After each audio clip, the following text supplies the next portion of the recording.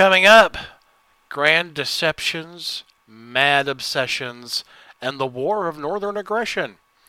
Also, a tiny existential crisis and more questions for Aunt Gody as our journey into cinematic damnation continues. Knuckle up, my pretties. We're taking on the fourth movie you watch in hell on this episode of Kiss the Goat. Let's consider the horror movies that delve into the supernatural realm with a particular focus on demonic activity.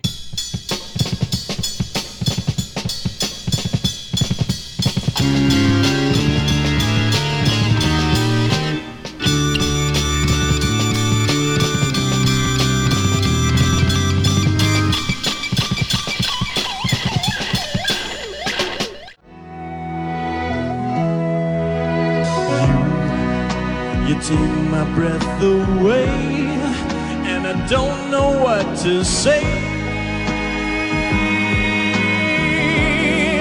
'Cause you take my breath away. You take my breath away. You take my breath away. You take my breath away.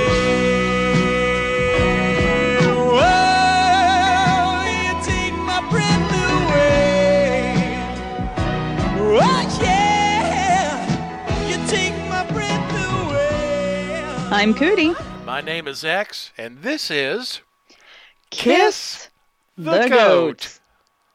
Light a candle for the sinners, set the world on fire. Love is like a butterfly. Love is like oxygen. Love is friendship that has caught fire. Love is looking ahead, not behind. Love, love, love, love, love, love, love, love. This circle is closed and no one may enter or exit without the express written permission of Danielle Steele.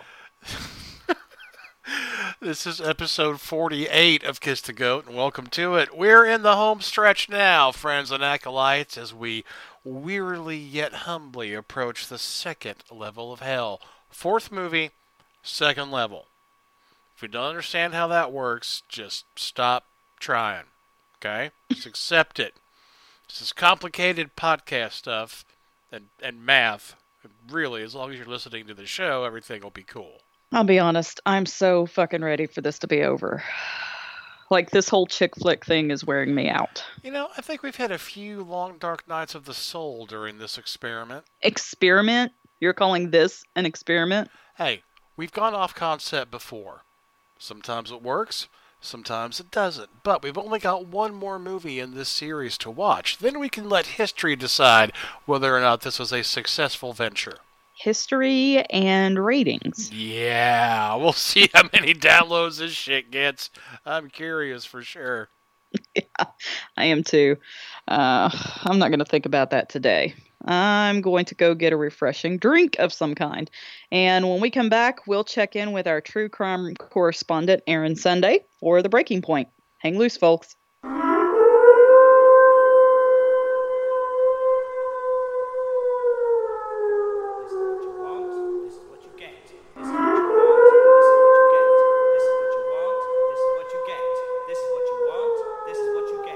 This is a distress call from across time and space.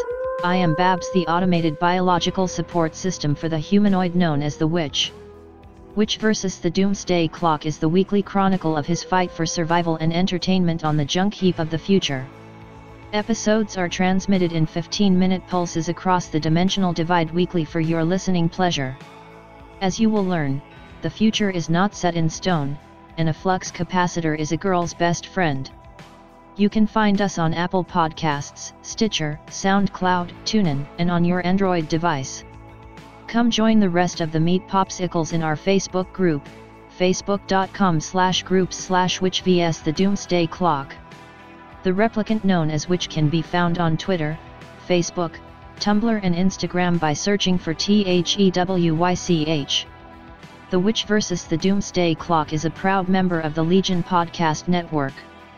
Now in the words of Lord Humongous. Just walk away, and there will be an end to the horror.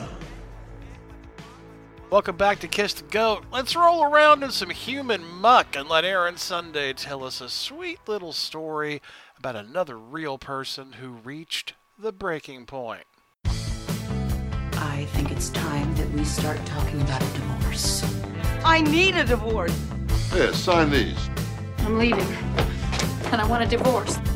What, you're saying, what, you want a divorce? Well, yeah, maybe I do. Well, I'm gonna go then! And I don't need any of this! I don't need this stuff! And I don't need you! I don't need anything except this! And I tell you, that's the only thing I need is this! I just want to be left the hell alone! Are you asking me for a divorce? Yay! 2 Christmases! Hey, guys! Hi, Miss Erin. Hi. Hi. You guys are gonna love this. I found another Lonely Hearts Killer. Oh shit, what? What? Nice. The Lonely Hearts Killer. Last week we did Lonely Hearts Killers out of New York City, and I found another one. Just, this one's in Alabama, though. So, yeah, we went from way up high to down low. Funny but true story. I had to call several people in Alabama today, so this is completely apropos. This one, this Lonely Hearts Killer, she holds a special place in my heart. Aww. For personal reasons, of course. Gonna love her name. Oh, yeah? Can you guess it? I'll give you a hint. You love when I say it. Pam? Oh, Pam! Nope, Nanny. Nanny. Oh, wow. Okay. Oh, her name is Nanny? Nanny Doss. The Jolly Black Widow. Lady Bluebird. The Lonely Hearts Killer. The Giggling Granny. Giggling Nanny. Nanny Doss. That sounds terrifying all the way around. Yeah, she's got 1, 2, 3, 4, 5 nicknames. Or whatever they call them. So yeah, you get to hear me pronounce Nanny over and over. Yeah. And over. It's like Christmas. Right? I'm glad you enjoy it. Show ever. She was born November 4th, 1905. Fucking Sagittarius. Sounds so long ago. She was born in Blue Mountain, Alabama, and her parents were Louisa, she went by Lou, and James. She had 1 brother, 3 sisters, and her dad was really controlling, so both Nanny and her mom, Lou, actually hated him. He would force the kids to work on the farm instead of going to school, and because that was the priority, Nanny struggled academically and left school after 6th grade. When she was 7, she was on a train with her family going to visit relatives, and the train suddenly stopped. When that happened, she fell forward and she hit her head on the metal bar in the front seat, or the seat in front of her. And for years, she suffered from severe headaches, blackouts, and depression. Oh, wow. Yeah, so it was pretty fucking hard. Did she go bald? No. Oh my god! That's another similarity to the other Lonely Hearts Killers story, isn't it? Yes. Yep, full circle. Wow. So, yeah, she had problems from her head injury. Her favorite hobby as a kid was reading her mom's romance magazines and, like, daydreaming about her one true love that she'll find one day. Oh, boy. That was her hobby. That's what she did for fun. So, yikes. Cinderella complex. As she got older, her favorite part was the Lonely Hearts columns. She'd just sit and read them all the time. Her dad, he would refuse to let them, like her and her sisters, wear makeup and attractive clothing to try and avoid them getting molested. He was trying to protect them, I guess. They were forbidden from going to school dances and social gatherings, and they couldn't even be friends with boys. Despite all the restrictions on them, they were sexually assaulted anyway. It wasn't until Nanny got her first job in 1921 that she really interacted with guys at all, which is crazy to me.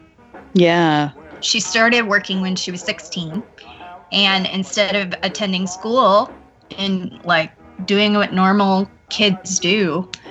She worked in a linen factory. Linen factory? Yeah, like a cotton mill type. Oh, okay. Place. Yeah. When she wasn't working, she buried her head in romance novels and the Lonely Hearts Club sections and stuff. She was just obsessed with it. She also got married when she was 16 to a guy named Charlie Braggs. He was a co-worker of hers. And her father actually approved, and they got married only 4 months after dating. Charlie Braggs, he was the only son of a single mother, and she insisted on continuing to live with them after they got married. She actually wrote, I married as my father wished in 1921 to a boy I only knowed about 4 or 5 months, who had no family, only a mother who was unwed, and who had taken over my life completely when we were married. She never seen anything wrong with what he done, but she would take spells. She would not let my own mother stay all night. Wow. So his mom took up a lot of his attention and really limited Nanny. And so, of course, she was very unhappy. From 1923 to 1927, they had 4 daughters. And wait, 1923 to 1927? Yeah. So 4 years. 4 years and 4 kids. Uh-huh. Damn. Yeah, lots of hate sex, I guess. I guess if you can't afford a calendar. There you go. So yeah, 4 daughters in 4 years, and she wasn't happy. His mother stressed them both out. So she started drinking, and she casually smoked, but then just became a heavy, heavy smoker. Both of them suspected each other of cheating, and they were both correct. Braggs would often just disappear for days. They lost their first 2 girls in 1923 to what they thought was food poisoning at the time, but some suspected that Nanny had killed them. After 1926, around there, Braggs took his firstborn daughter, Florine, and fled, leaving Melvina and Nanny. These are some hot first names we've got in this. I know, it's right? It's nuts. She was left with 1 daughter. He took the oldest daughter, or the oldest out of the 2 that they had. And then soon after, Braggs' mother died, and Nanny took a job in a cotton mill. Braggs brought his daughter back in summer of 1928, accompanied by a woman and her own child. Braggs and Nanny, of course, divorced soon after that, and then Nanny took her 2 girls back to her mom's home. Bragg always maintained he left her because he was scared of her, which is interesting because 2 of their children also died, you know. He was the one that got away, luckily. He was like, this bitch be crazy. Did he get away or run away? Yeah. So she was living and working in Anniston, and she started back reading romance magazines and novels to try and soothe her loneliness. Again, she was mainly drawn to the Lonely Hearts columns. She began actually writing to the men who left ads, and one particular one interested her. It was Robert Franklin, or Frank Harrelson. He was 23. He was a factory worker from Jacksonville. He sent her romantic poetry, and she sent him a cake. I don't understand how the 2 equate, but it's fine. No prob. This romantic poetry is as easy to whip up as cake. Stupid. He sent her romantic poetry, and she sent him a cake. They actually finally met and got married in 1929. She was 24, and that was 2 years after her divorce from Braggs, her first husband. They lived together in Jacksonville with her 2 daughters, Melvina and Florine. After a few months, she realized that he was an alcoholic. He was also in debt, and he had a criminal record for assault. He mainly loved getting into bar fights. Golly, who doesn't? That's probably where all three problems came from, right? Right. Alcoholic, in debt, and criminal record for assault. So, despite this, though, their marriage lasted 16 years. Wow. Kind of impressed with that. In 1943, Nanny's oldest daughter, Melvina, had her first child and named him Robert. She had another in 1945. Even though the baby was healthy, she died soon after being born for unexplained reasons. Bar fights. Yeah, bar fights. Another baby followed 2 years later, but died soon afterwards. Good Lord, how many babies did that woman pop out? Well, this is Melvina. I'm sorry. I lost track. Daughter, yeah. Okay, right. It's hard to, there's lots of baby having. She was exhausted from labor and groggy. Melvina thought she saw her mother stick a hat pin into the baby's head. Ah! Yeah. Jesus. When she asked her husband and sister for clarification, they said Nanny had told them the baby was dead and that they noticed she was holding a pin. However, the doctors couldn't give a positive explanation for why the baby died. So basically, they didn't do anything about it. Wow. Yeah. Of course, the parents, they're grieving, right? Well, they drift apart and Melvina starts dating a soldier.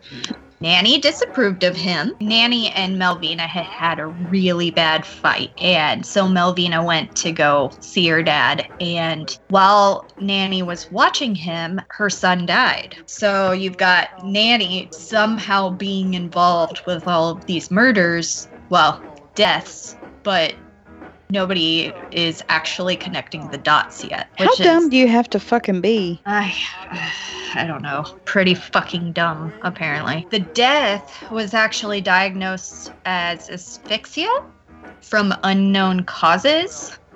And yet, why this is not suspicious, I don't know. 2 months later, Nanny collected $500 life insurance that she took out on that baby. Wow. So I guess you could just get away with fucking anything in the 40s, huh? Definitely murder. That's probably where the saying came from, huh? Jesus.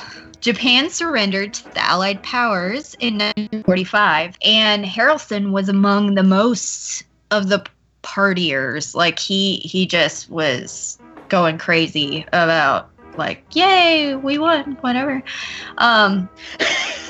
We won, whatever.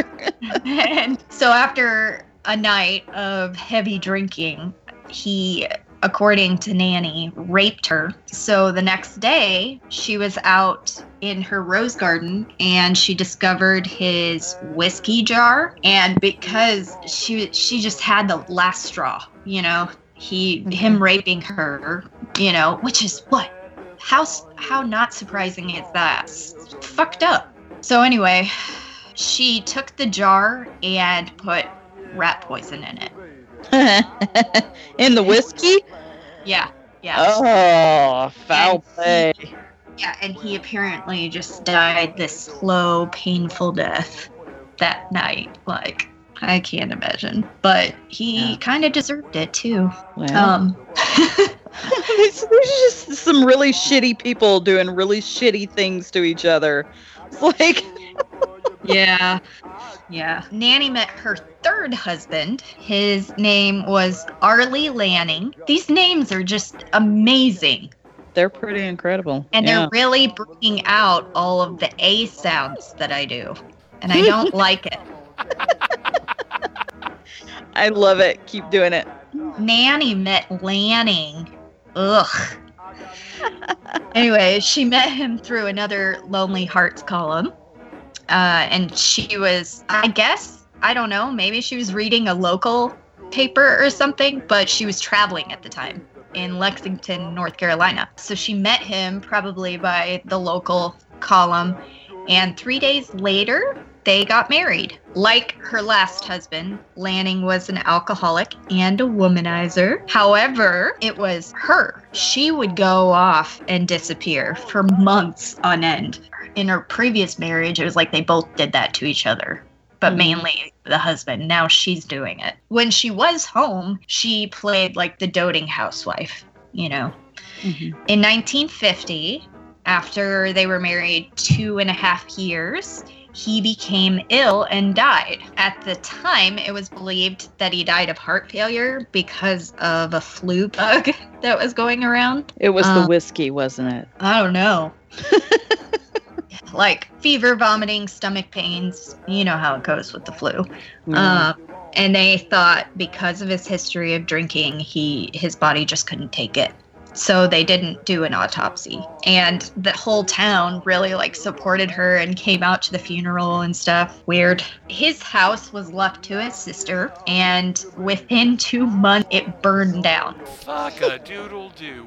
What? Yeah. It burned down before the sister had taken ownership, so she wasn't going to get the money. Nanny was. So Nanny moved in temporarily with her mother-in-law, but as soon as she got the insurance check, she left North Carolina and ended up at her sister's house. She wanted to be with her because she was dying of cancer. So that's a reasonable reason to want to see your sister. Her name was Dovey, which I find interesting because the rest of them are so hard to say for me. But just before she was set to move in with her sister, her mother-in-law died in her sleep. Soon after that, Dovey died while Nanny was taking care of her. So what's the body count now? Has anybody been keeping track of this shit? Because are we counting World War II? Because I'm pretty sure we can blame Nanny for that at this point. I'm thinking so. I mean, goddamn.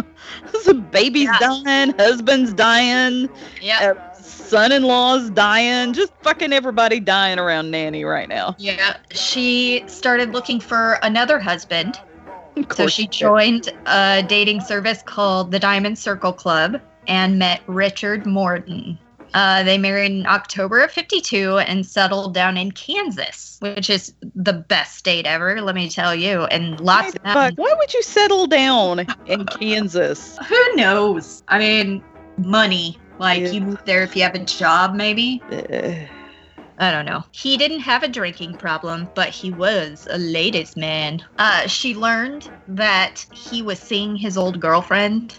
She was actually fine with it because she was already interested in a new guy, and he was from Kansas, and his name was Samuel Doss. Before she could take care of Richard, her father died, and her mother came for a visit. Within days, her mother was dead. And before she died, she was complaining of stomach cramp. And then 3 months later, Morton, her husband, ended up dying. Damn, y'all. She ended up marrying Samuel Doss, the guy who she started seeing. He was from Tulsa, Oklahoma. They got married in June of 53, and he was a Nazarene minister, and he was dealing with the death of his wife and 9 children who were killed by a tornado in Arkansas. Damn. Yeah. He was a good guy. He wasn't a drunk. He wasn't a womanizer. He wasn't an abuser. Just a church-going guy who fell in love. So what the hell was Nanny doing with him then? Because that doesn't seem to be her type. Who knows? But he was like a penny pusher. Very frugal. Apparently a downright bore. He lived like a very strict, structured life and expected her to live that way too. So no romance novels or love stories on television. Bedtime was at 9:30 p.m. every night. So it was a controlling environment, which in my opinion is a form of abuse, but whatever. She hated it, of course, so she returned to Alabama. But soon after that, Samuel agreed to sign her onto his checking account, so she got back with him. And she started doing the whole caring, doting wife thing, because now she had access to his money. That's exactly what I about said. Yep, she's got his money now. She can put up with anything. This whole thing just sounds like a fucking soap opera on Telemundo. Yeah, it does. Maybe there's soap operas on Telemundo because of Nanny. You never know. Maybe so. She has access to his money. She also convinces Samuel to take out 2 life insurance policies, leaving her as the only benefactor. You know, guys, I just have to say, and women, if the person you're with suddenly is like, you know what, you need to take out a couple of life insurance policies, run for the border, go to Canada, fucking just go, because that is never a good thing. Where were you when I was in my marriage? I could have used that advice. He signs her as the benefactor, and then soon after, he was admitted to the hospital with flu-like symptoms after she laced a prune cake with arsenic. Imagine that.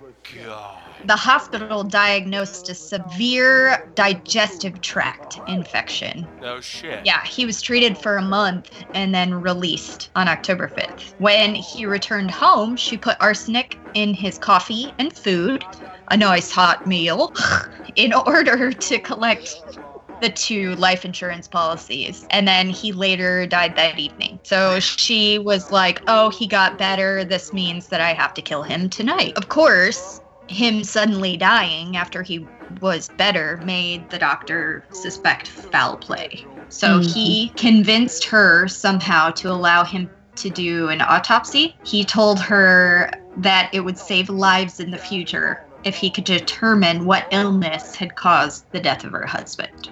So the funny thing to me is, why would you agree to that when you know they're going to figure that out? I don't. Why didn't she just make him a cake? Right. Well, she'd gotten away with it so many times. By this point, she had to be feeling pretty cocky. Yeah, I guess. That's what I'm thinking. So the autopsy revealed enough arsenic in his system to kill a horse.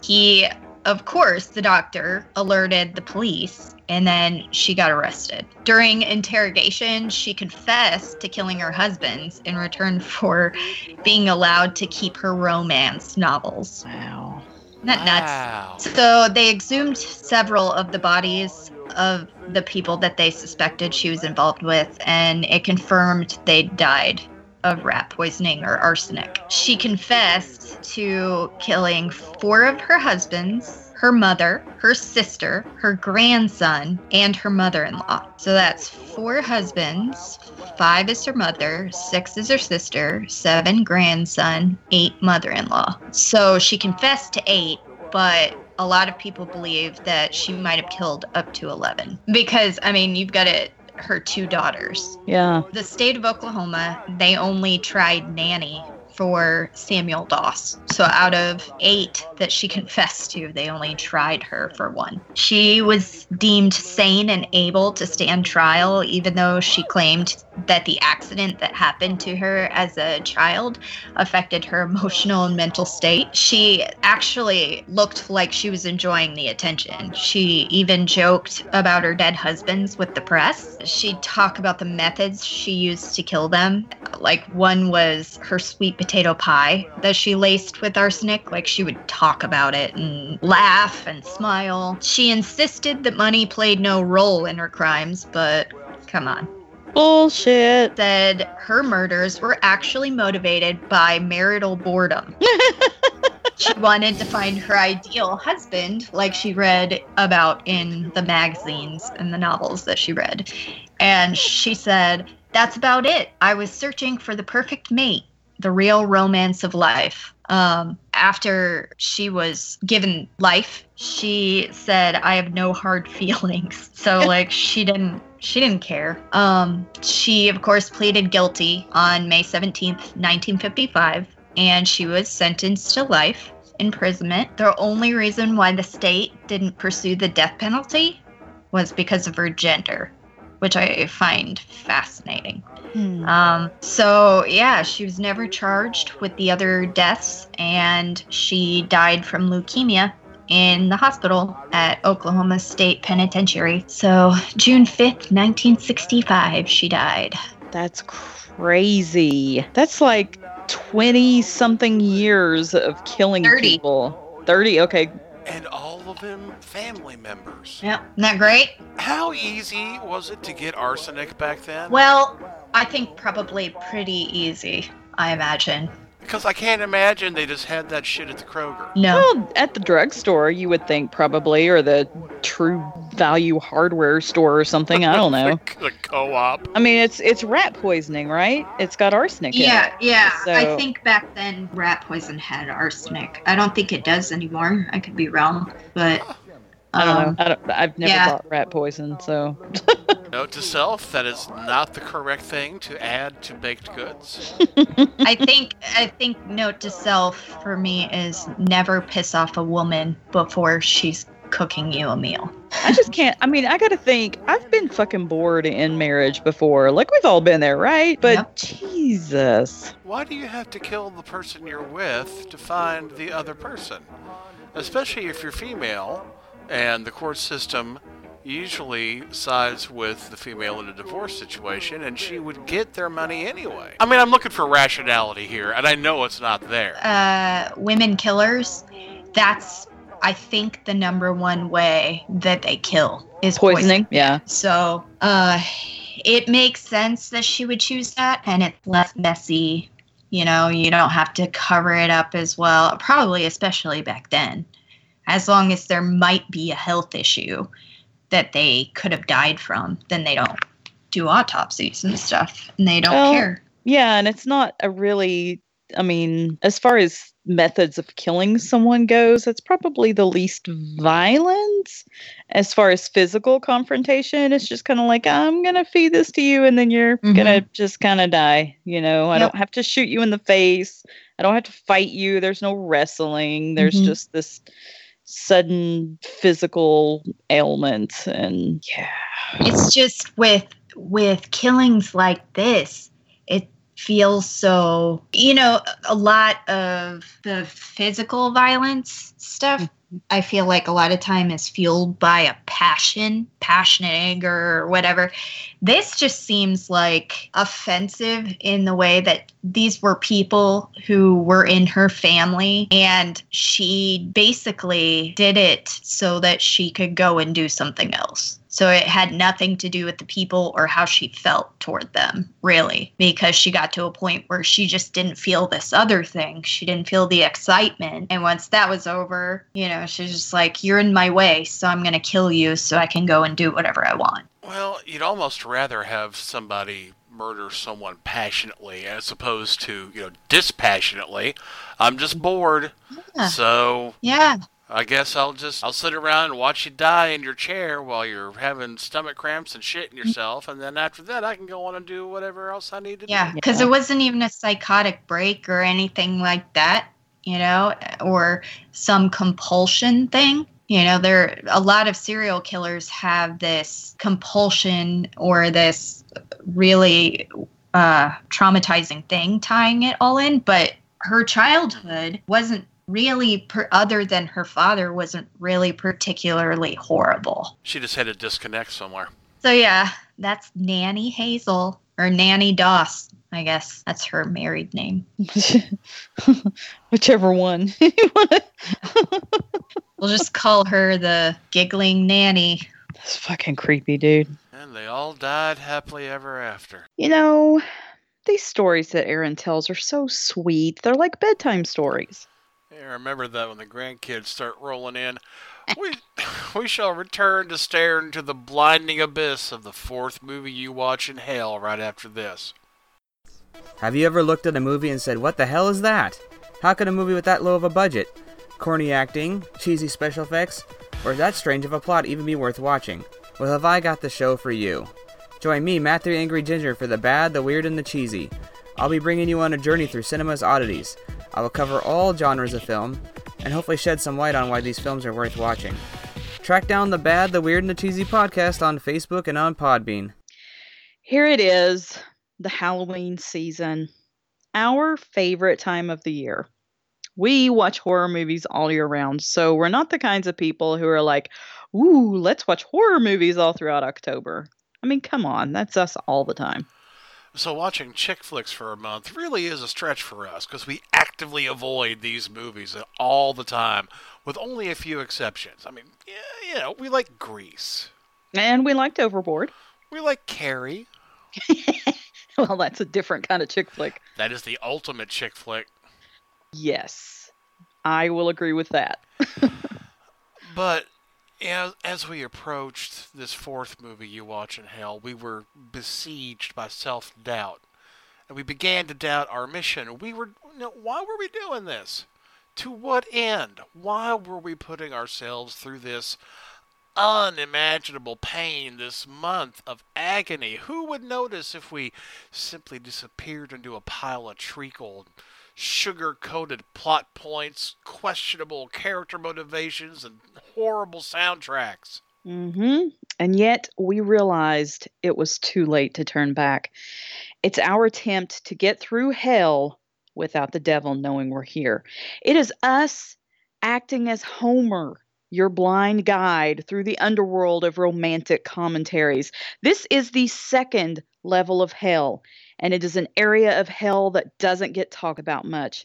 It has nothing to do with everlasting fire or demons poking you in the ass with their shiny flaming pitchforks. It has nothing to do with separation from your God or everything you love.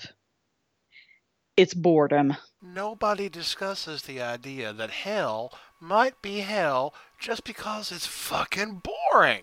Imagine an eternal piano recital. Envision a timeshare pitch that never ends. That office with the wood paneling and those ties and those alleged vouchers for free food that never show up.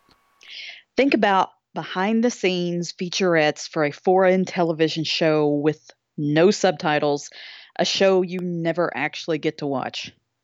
That is what the second level of hell consists of. Not much.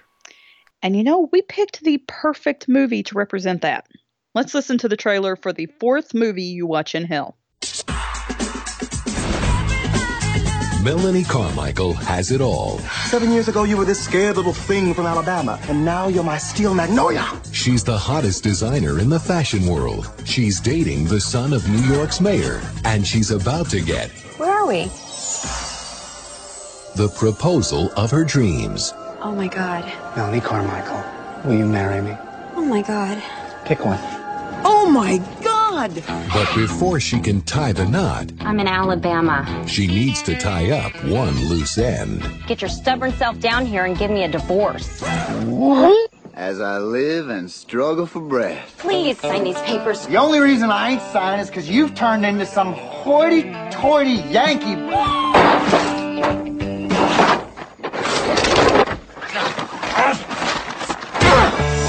This fall... Go get them Yankees. People need a passport to come down here. For the first time in 7 years, she's come home. Daddy! He's about to surrender! Thank you! To face the past she tried to forget. Nobody finds their soulmate when they're 10 years old. I mean, where's the fun in that, right? She thought she had everything she ever wanted. I think a nice country wedding is just the ticket.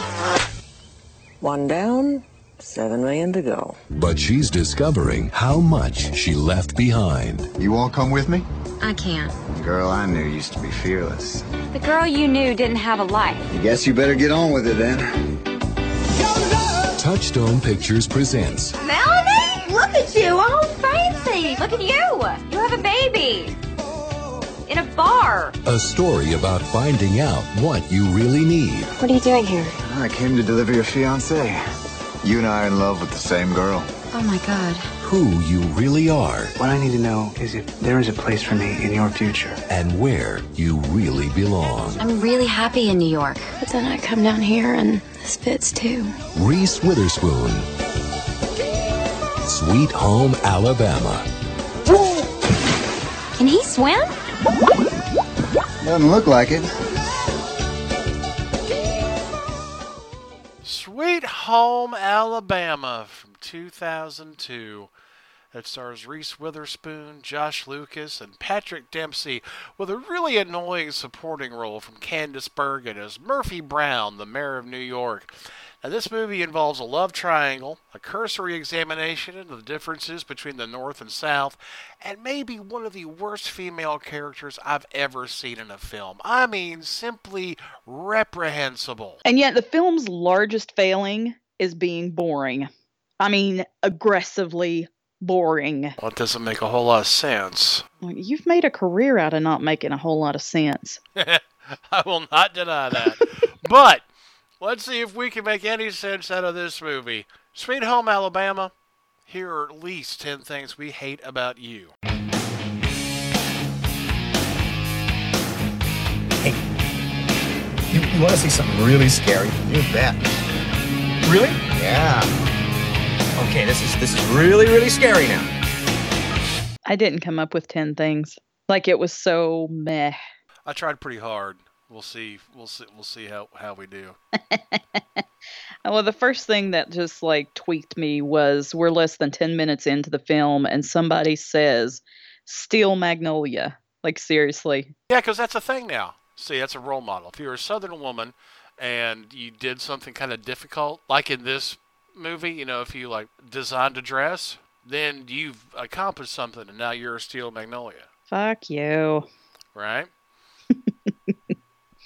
This movie starts off with two of the main characters as children. They're like 10. And the boy kisses the girl and says that he's gonna marry her, so he kiss her all the time. They're on the beach at midnight by themselves. So, you know, great parenting, everybody. Good job. But when the kids kiss, lightning strikes the beach and creates a big hunk of, here's your word for the night, fulgurite. Nice. Fulgurite is lightning glass, if y'all don't know what that is. That's when, well, lightning strikes sand, and then the heat from the lightning melts the sand, and when it hardens, well, there you go. So, cute kids kissing on the beach, almost destroyed by Mother Nature, and why didn't that happen? That would have been okay. I kept waiting for something like that. You know how when you get into a movie and you're like, I'm already like a half hour in, I'm kind of invested, I keep hoping there's going to be a payoff. Yeah, there is no payoff. Sweet Home Alabama is all about Melanie Carmichael. She's played by Reese Witherspoon, and she's got it all. She's a fashion designer. She's just had her first solo show, and of course it just went over so great. And she's in love with the son of the mayor of New York, McDreamy himself, Patrick Dempsey. He's the boyfriend. Candice Bergen's his mom, and she's the mayor. But the first thing you'll notice is just how Melanie struts through the fashion section of the city, walking by old cars and graffitied walls, and she's so hip and she's so independent. I bet she listens to Alanis Morissette. Yeah. You know, it was killing me the whole time we were watching this movie trying to figure out that dude's name. Patrick fucking Dempsey. Really? Yep. Sorry. What else has he been in? Like, what do I know him from? Because his face... Fucking Grey's Anatomy. I never watched Grey's Anatomy. We saw commercials. Yeah, maybe that's it then. His face just is... I can't decide if Large. I can't decide if I want to smash it or just play with it like silly putty. I reckon you could. I think you could make his nose into any shape you wanted to, like a dog. I think so. You know? And I swear to God, I don't know if his hair can get any taller. Like, he looks like a fucking Kennedy. I think he's supposed to, actually. Yeah, you're probably right. That may have been what they're trying to get across, because after her show, he takes Melanie to Tiffany's after hours. Ugh. Like he's rented the place, all right? And then he proposes to her and tells her to pick out an engagement ring out of the entire store. Now, you know what? This is not romantic. It's not. I don't care how rich you are. This is expensive and lazy.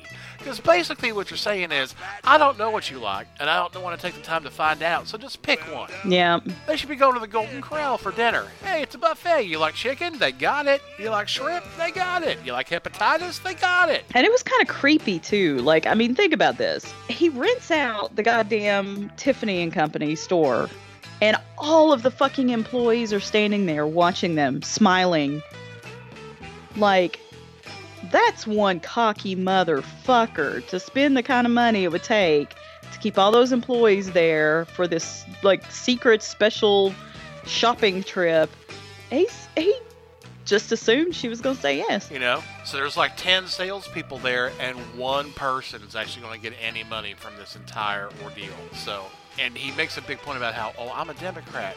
Are you really? Because I don't think so. They should have had a Thunderdome fight. Oh, fuck!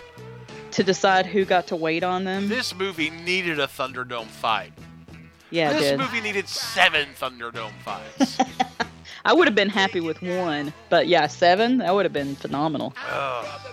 Now, McDreamy's mother, of course, hates Melanie, but McDreamy is so head over heels in love with Melanie that he bucks against his mother's wishes and grows a pair of balls for once and continues his relationship with her, but his mother's convinced that there's a problem with Melanie, something that they just don't know about. And she's right. Mm-hmm. Melanie's still married to some dude in Alabama. Has been for 7 years. Now, isn't that something you might want to bring up during conversation? Not to mention her last name is Smooter. Right. Fake last name, the whole deal. But I mean, you know, hey, honey, you know I love your penis, but you should probably realize that through no fault of your own, you've just committed adultery. I don't know how you feel about that. I just want to throw it out there. Want some cereal? I mean... Something. She's from fucking Pigeon Creek, Alabama. Which they may as well have just named it Poverty Creek, because that's all you see. It's all old pickup trucks and unraked leaves and bloodhounds. That's the entire town. That's it. Mm-hmm. It looks kind of like Del Rio. Oh my God, it does. They got a few more shops than Del Rio, but not much. So Melanie's husband, who is unremarkably named Jake, won't give her the divorce. She keeps sending the papers, he keeps sending them back, but she's bound and determined to make him let her go, so she drives to Alabama to confront him. And she is so ashamed. Her parents live in a trailer. And Jake lives in kind of a rundown house where he works on car parts in the kitchen and doesn't shave. The horror of it all. Oh, she just can't believe that she ever let redneck dick into her reformed city pussy. And she just hates being home. Oh, dear. Now, fuck you. Let's be honest. All right? Now, look, to an extent, I get that. I don't want to go back to my hometown either. Most of the people that I really loved as a kid have either moved away or they're not interested in having a conversation with me. Right? So why bother, right? I mean, you know, I get it. But it's not the town itself I hate. I'm not ashamed of that town. Thinking of where I grew up doesn't always fill me with dread and self-loathing. Sometimes. Not always. But her reaction to being back there is just so over the top. Yeah, it really is. But, I mean, everything is over the top. She's mad at her parents for not coming to visit her in New York City. She's mad because Jake won't give her a divorce. She's mad because every time she turns the corner, there's someone there who remembers her from when she was a kid. It's kind of like going to the Walmart out east here, where Cootie always runs into people she went to high school with. And they're busy trying to hit on me or catch up on the last 30 years in like a 5-minute conversation. And I'm busy trying to remember their name and think of a really easy way to get out of that conversation. Yeah, but you didn't bug her off. You know, born here, raised here, and except for a little stint in Georgia, you stayed here. Yeah, that's true. So, and let's be honest, I didn't like most of them people in high school. I'm probably not going to like them now, so... Well, in order to make Jake sign the divorce papers, Melanie pulls some stunts. Some cunning stunts. Is that what you call that? Sure. She pulls all the money out of their old joint account, which leaves Jake practically destitute. He's got more money than she thought he would, and she is confused by this and badgers him constantly about why he's got all that money. Shut up, bitch. How about none of your goddamn business? You've been gone for 7 fucking years. Stop asking questions. Mm-hmm. Now, here's the worst thing she does, and if this doesn't make you absolutely hate this character, I don't know what to tell you. When she goes to the local bar, dressed to the nines, stiletto heels, she gets sloppy drunk, and she starts talking to all these people she used to know, people she grew up with, like they're total garbage. She even outs the nice little homosexual dude in front of everybody. Oh, know how you know he's gay? Because he reads Women's Wear daily. I know a lot of men who read Women's Wear daily who are not gay. Yeah. This is stupid. I mean, and it's not like everyone in town didn't know, I'm sure, but nobody fucking yells it out in the bar, you know? Yeah. So, no decorum, nothing. And it's at this point that Jake starts thinking, hell, she ain't so bad. What is going on here? How does that give you a positive impression of this person? I mean, if I went to the Buckethead, which is our local bar, and I started talking shit real loud, Trey, the owner, he would toss me out on my ear, and he likes me. Mm-hmm. Jesus, Melanie even pukes in the driver's seat of Jake's truck. Ain't that just fucking cute? Yeah, but he's still in love with her, honey. Well, no, you know what? Because this is the whole issue right here. Ain't she just fucking cute? This is the first terrible lesson that this movie teaches, is that you can get away with anything if you're adorable enough. You don't have to have manners. You don't have to use tact. You can just waltz around and demand things, and these things will happen because look at your dimples and your cute haircut. Ugh. Off topic. How many times did we hear the word Yankee in this movie? 18? 20? Yeah, something like that. I lost count. Now, I expect that from her father, who's a Civil War reenactor, but everyone uses the word Yankee in this movie, so I guess we're not over the Civil War down here. I guess Alabama has no place in the New South. I guess that's why the only major African-American character in this movie is a homosexual fashion designer from New York. I don't get Warren reenactments. There's something to be said for historical accuracy, I think. Mm. You know, the uniforms are cool, but yeah, I don't get it either. If I'm honest. There are things happening in this movie, but it feels like nothing is happening in this movie. Yeah, it's. I mean, Jake's got a big secret that everyone in town knows, but Melanie doesn't. Jake is Melanie's big secret that no one in New York knows about. So, you know the second lesson this movie teaches? Relationships succeed when there is lying and a lack of communication. Sounds right.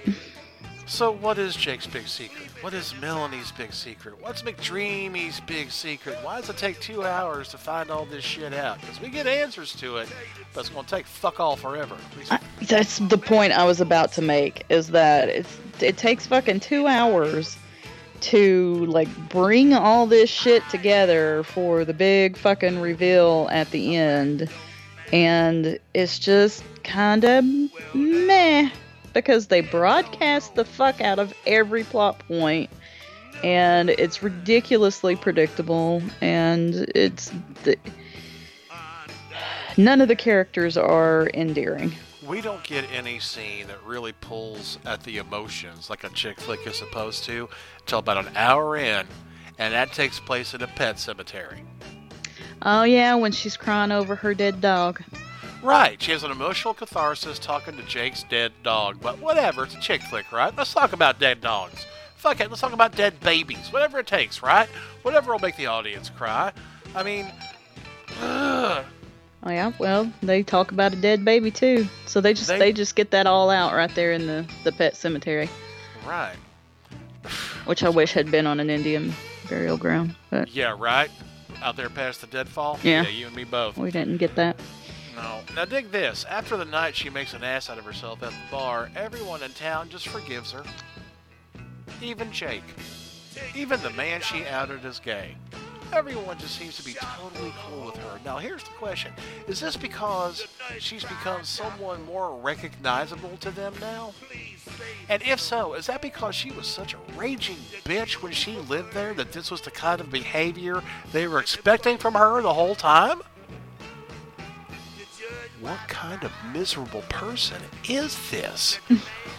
Why did someone not take her out behind the barn and shoot her like Old Yeller when she was 13?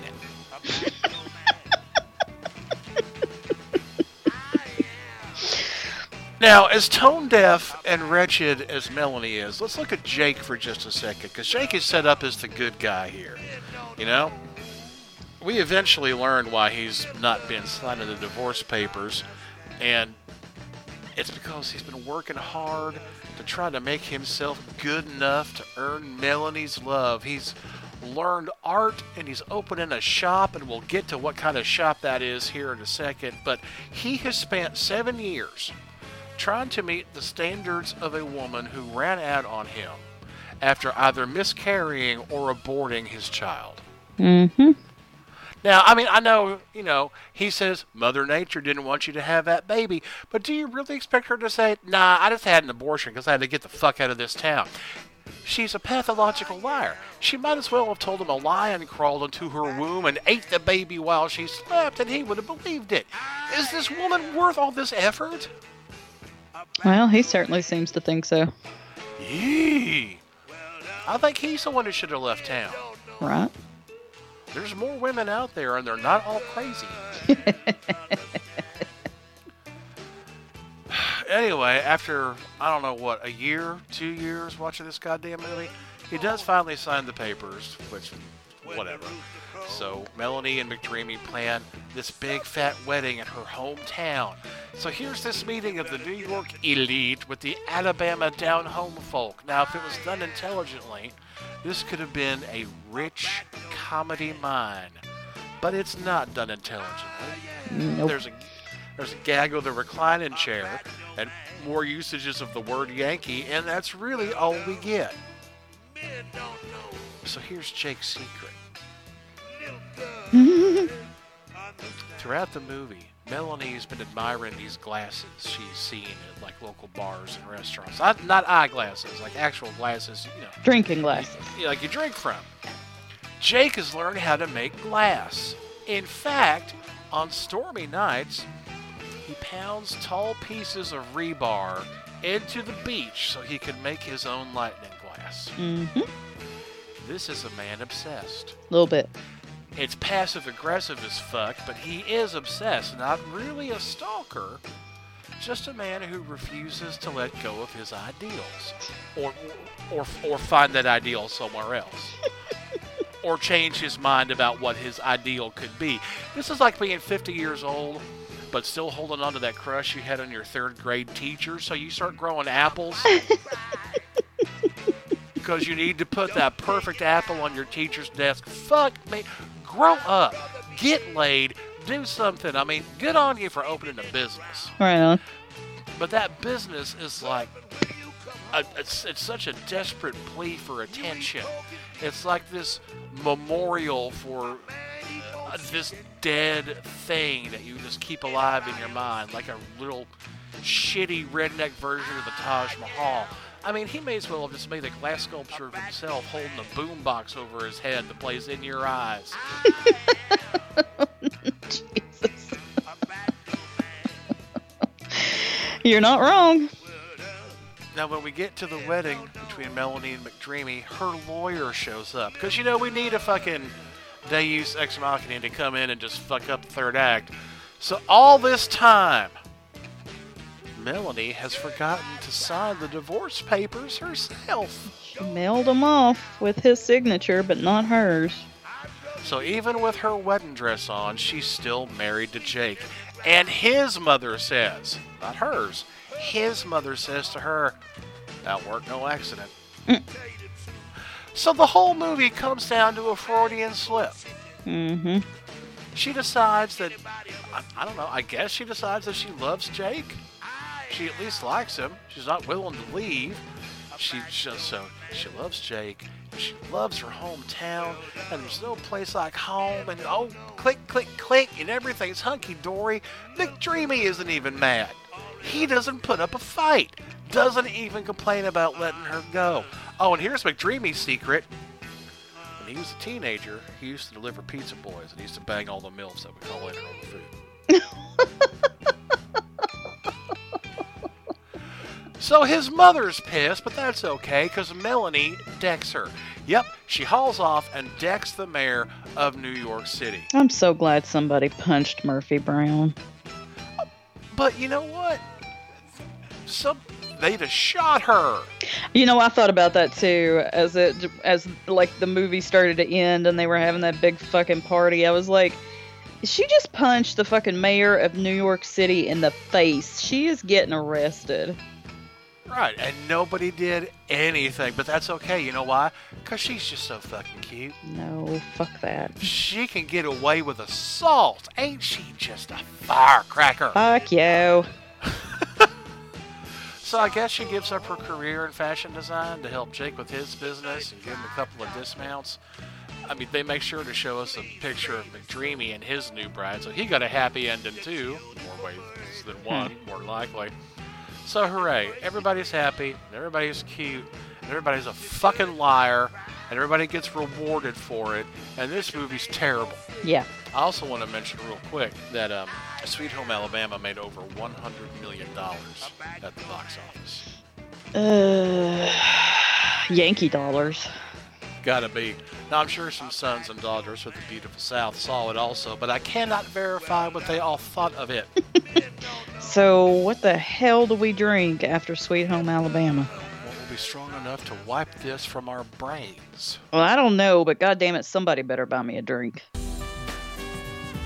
know what we should do tomorrow? Keep drinking. Have a bloody merry first thing. Have a bite of the King's Head, a couple of the Little Princess, stagger back in. Back at the bar for shots. How's that for a slice of fine gold? All right, Alabama. What do I think of when I think of drinks in Alabama? I think of draft beer. I think of the 4 fucking terrible cover version of Sweet Home Alabama we heard in this movie. 4 fucking covers. All of them terrible. All of them. Just, and you know why? Because they're so precise. It's not like, there's no slur into it. It's all just like, Sweet Home Alabama. Dead on the notes. Screws it up. It's like, this is the least fun song I've ever heard in my life. Okay, sorry. Alabama. Radiator fluid. Antifreeze comes to mind. But I think maybe this is the movie where we finally just break down and say moonshine. I was thinking that. Just straight out the backyard. You know? Yeah.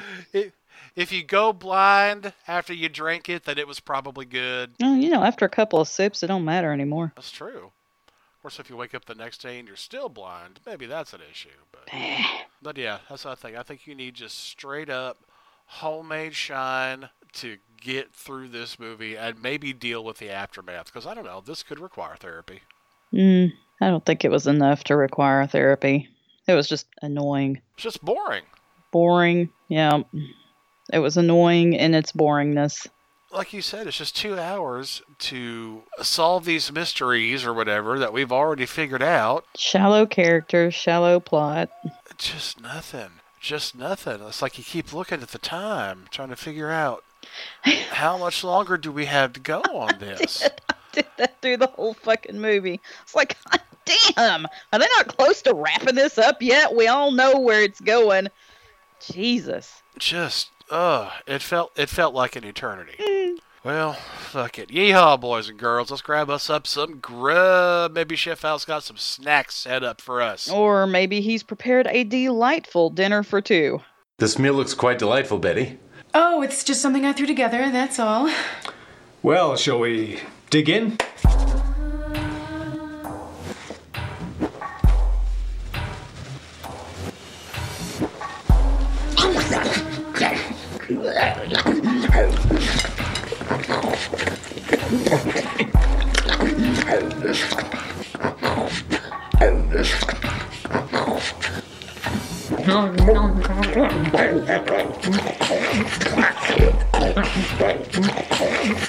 Everyone's so hungry. There were so many opportunities to spin off of things in this. Some sort of like Southern food meets Northern food mashup kind of deal, but Fred Ward says, should I get some bologna cake out of the freezer? We don't know what that is. Yeah. And my brain just shut down at that point. And it's like, that was the record skip. It's like, whoa, I'm coming back to this. There's no way I'm not getting around this. So, yeah, apparently this is a major enigma of many people that have watched this movie. Glad to know we aren't the only ones. Yeah. I was like, the fuck are they doing in Alabama that they have something called bologna cake? Well, apparently, bologna cake, after I bothered to take the time to look it up, is a thing. May or may not have seen pictures of it. It was kind of like a trendy thing a while ago, or at least a trendy thing to take pictures of, not necessarily eat. But it's where you take slices of bologna and put cream cheese in between the layers of them and stack it up so it kind of looks like a layer cake. Ew. Yeah. And there's some, self-congratulatory Instagram pictures of people doing stuff like that, making bologna look like a wedding cake or something like that. But I thought, well, I can kind of run with this idea a little bit. And so I guess what I basically came up with was a bologna funnel cake. Ah. So I have bologna. And I don't think I have to get into that too much, but let's not. Yeah. It's one of those things. It's better off not to know. It's kind of like messing around with like the Book of Ebon or 101 quick and easy recipes from the Mad Era, that kind of a thing. So I thought I would take that basic idea of like layering the bologna with the cream cheese, but me being me, I have to make my own cream cheese. Right. So I did want to kind of go back to that northerner, southerner conflict hybrid thing. Cream cheese is actually, you'd be hard-pressed to actually call it cheese. It's a dairy product. There's no coincidence that the labels usually say it's a cheese food product. Right. So rather than having milk like cultured with a bacteria or some kind of destabilizer that like breaks the whey away from the curd, it's basically thickened with a substance called guar gum, which is not like it's an ancient ingredient. It's not like some newfangled thing that was created in a lab with like lightning bolts and that kind of stuff. Cream cheese is basically like milk that's like thickened with an emulsifier. I kind of took that in a different direction where I took brie, because I figured that would be like a big city kind of a thing to do. Right on. And a little bit of white wine with some roasted red pepper, a little cayenne, a little mustard. So kind of like leaning towards a bit of a pimento cheese kind of a thing. And blended that up over low heat with, it's a salt, it's going to sound scarier than it is, called sodium alginate. Okay. It's basically a salt that, a sodium molecule that derives from citrus. And this is the additive that basically created Velveeta, or most processed cheeses. Basically, it combines with dairy protein and fat and lets them stay together into that kind of like creamy, melty kind of a thing. And that's a Canadian invention, so I'm tying everything together. Wow. All right. Sort of a nice tripartite scenario going on.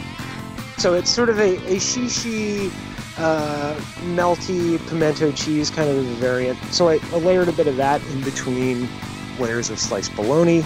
I did throw in a little bit of pulled pork just because I wanted some actual meat involved. And that seemed kind of apropos. Now, was this just standard bologna, or did you make your own bologna also? I did not make my own bologna. Okay. Well, I mean, I'm sorry, that seems legit to me. Totally. That's totally something that you would do. It's something I've done in the past. There you go. There you go. It's one of those things. You can put a lot of time and effort into making something that is essentially a factory product, and it's one of those like I'll just leave that to the pros. So I have basically all of those things layered up. I put them into like a mold, which in this case I say it's a mold, but it's an empty cream corn can, and put some weight on it so it all kind of like sets up together, and then just basically made a like a beer batter, just like something you'd fry chicken or fish in. Rolled it in that, as you saw in the visual aids that I sent, speared it, and fried the whole thing up. That is all kinds of state fair amazing. That is just... It really is. That's what I was going for. It's just a carnival on a stick. If I was gonna like really try to like mash it up with a film, I would have tried to rig something where I stuck a lightning rod in it and went out into the middle of a field. Oh, sweet Jesus. Oh, jeez. If you're trying to harness the power of lightning, do you do that by like walking around carrying lightning rods? You do if you're a dumbass. Yep. That seemed like a saw trap. Right? Like, I just picture a guy like stripped naked on a beach with his hands duct taped behind his back with a lightning rod on a hat. And like having to run through a storm. Like, ugh. That sounds right. Yeah. You've spent your entire life trying to gain the affections of a woman who clearly doesn't love you. But he was a nice guy because he never hit her. Yeah. There's chemistry there because there was never any domestic violence that wasn't psychological or social. I hated this movie. This movie's so terrible.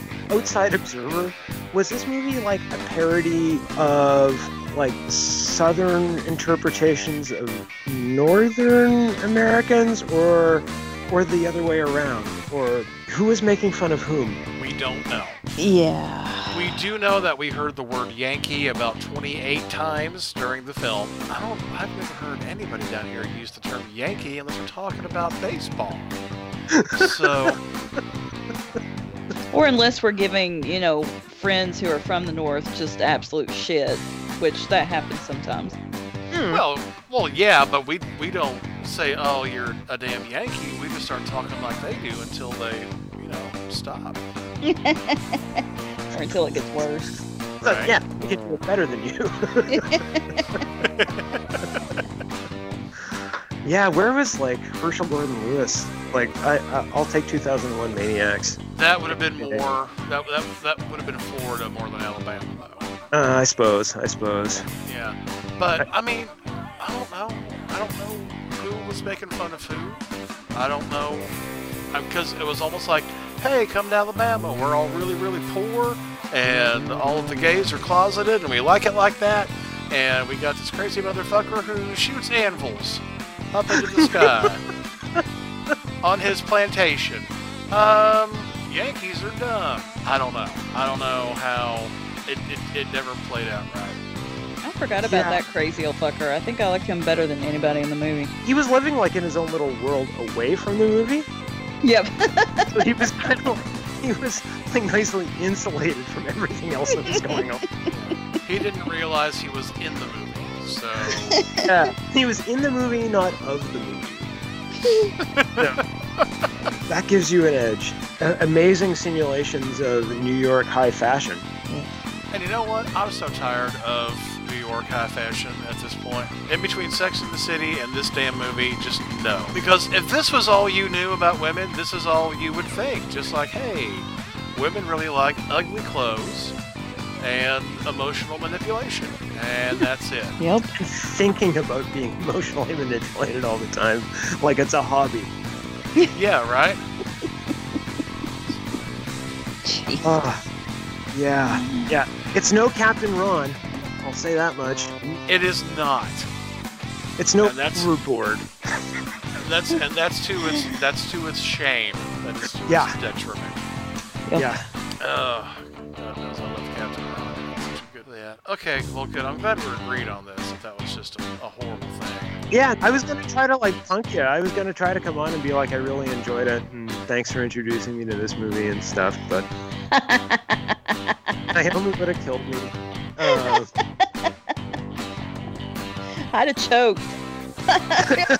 Yeah. Falling out in the floor, just choked.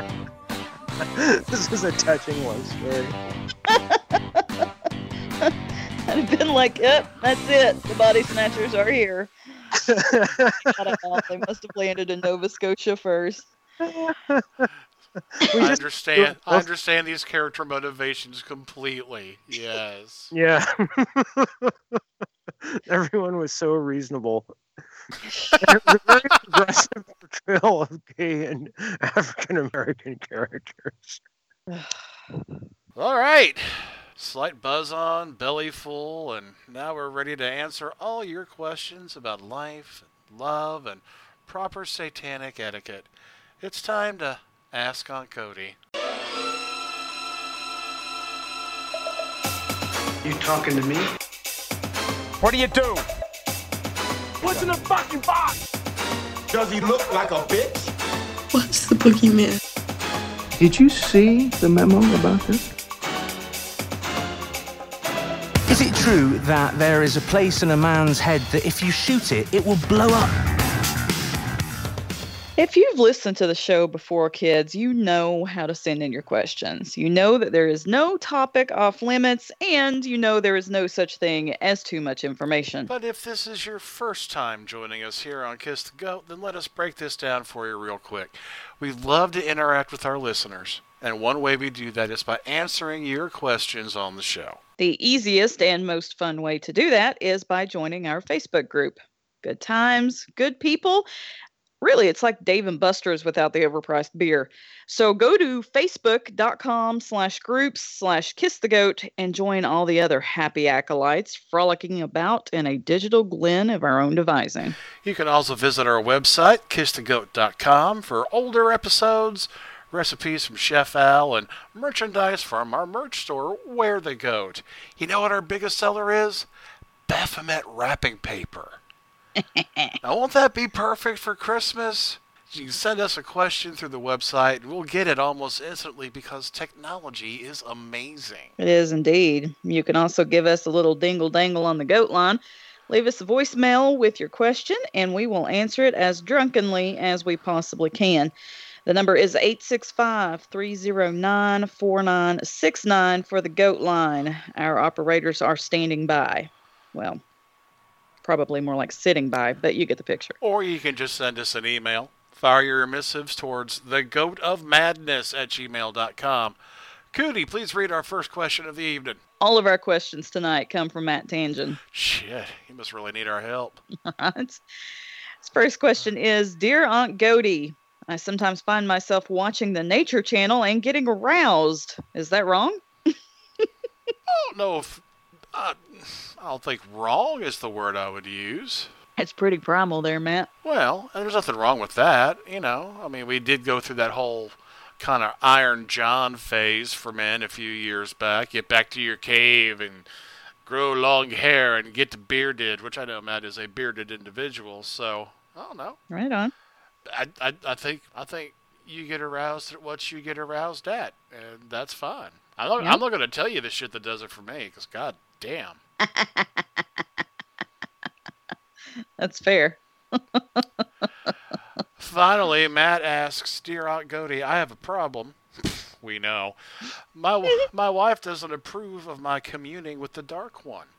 How can we move past this, as I can't possibly give up on my wife or the dark lure of the abyss? Well, Matt, I got to tell you, I think that communication and sharing is one of the most important things in any relationship. So you just got to talk to her frankly about why it's important to you and let her talk about why she doesn't, quote, approve of it. It may just be because she doesn't know enough. Maybe she's a little scared. And given some time and some open communication, I think you guys can work through it. Have you brought up the buggery? Because that would convince me, Because personally. there's some hot buggery going on with in the abyss. That's why it's dark. So yeah, just bring up the buggery, see if that, kind of gets her going. Just get her nose open for it. You'll be fine. Yeah, so buggery and open communication. But mostly buggery. Mostly buggery, yeah. Well, next week we're going to be presenting the final movie you watch in hell. So be sure to get your romantic advice question in for Aunt Goaty all quick like. That's it for this episode. Hey, thanks to Bo at Legion for making sure these big wheels keep on turning, carrying us home to see our kin. My God, will you stop? Probably not. Probably not.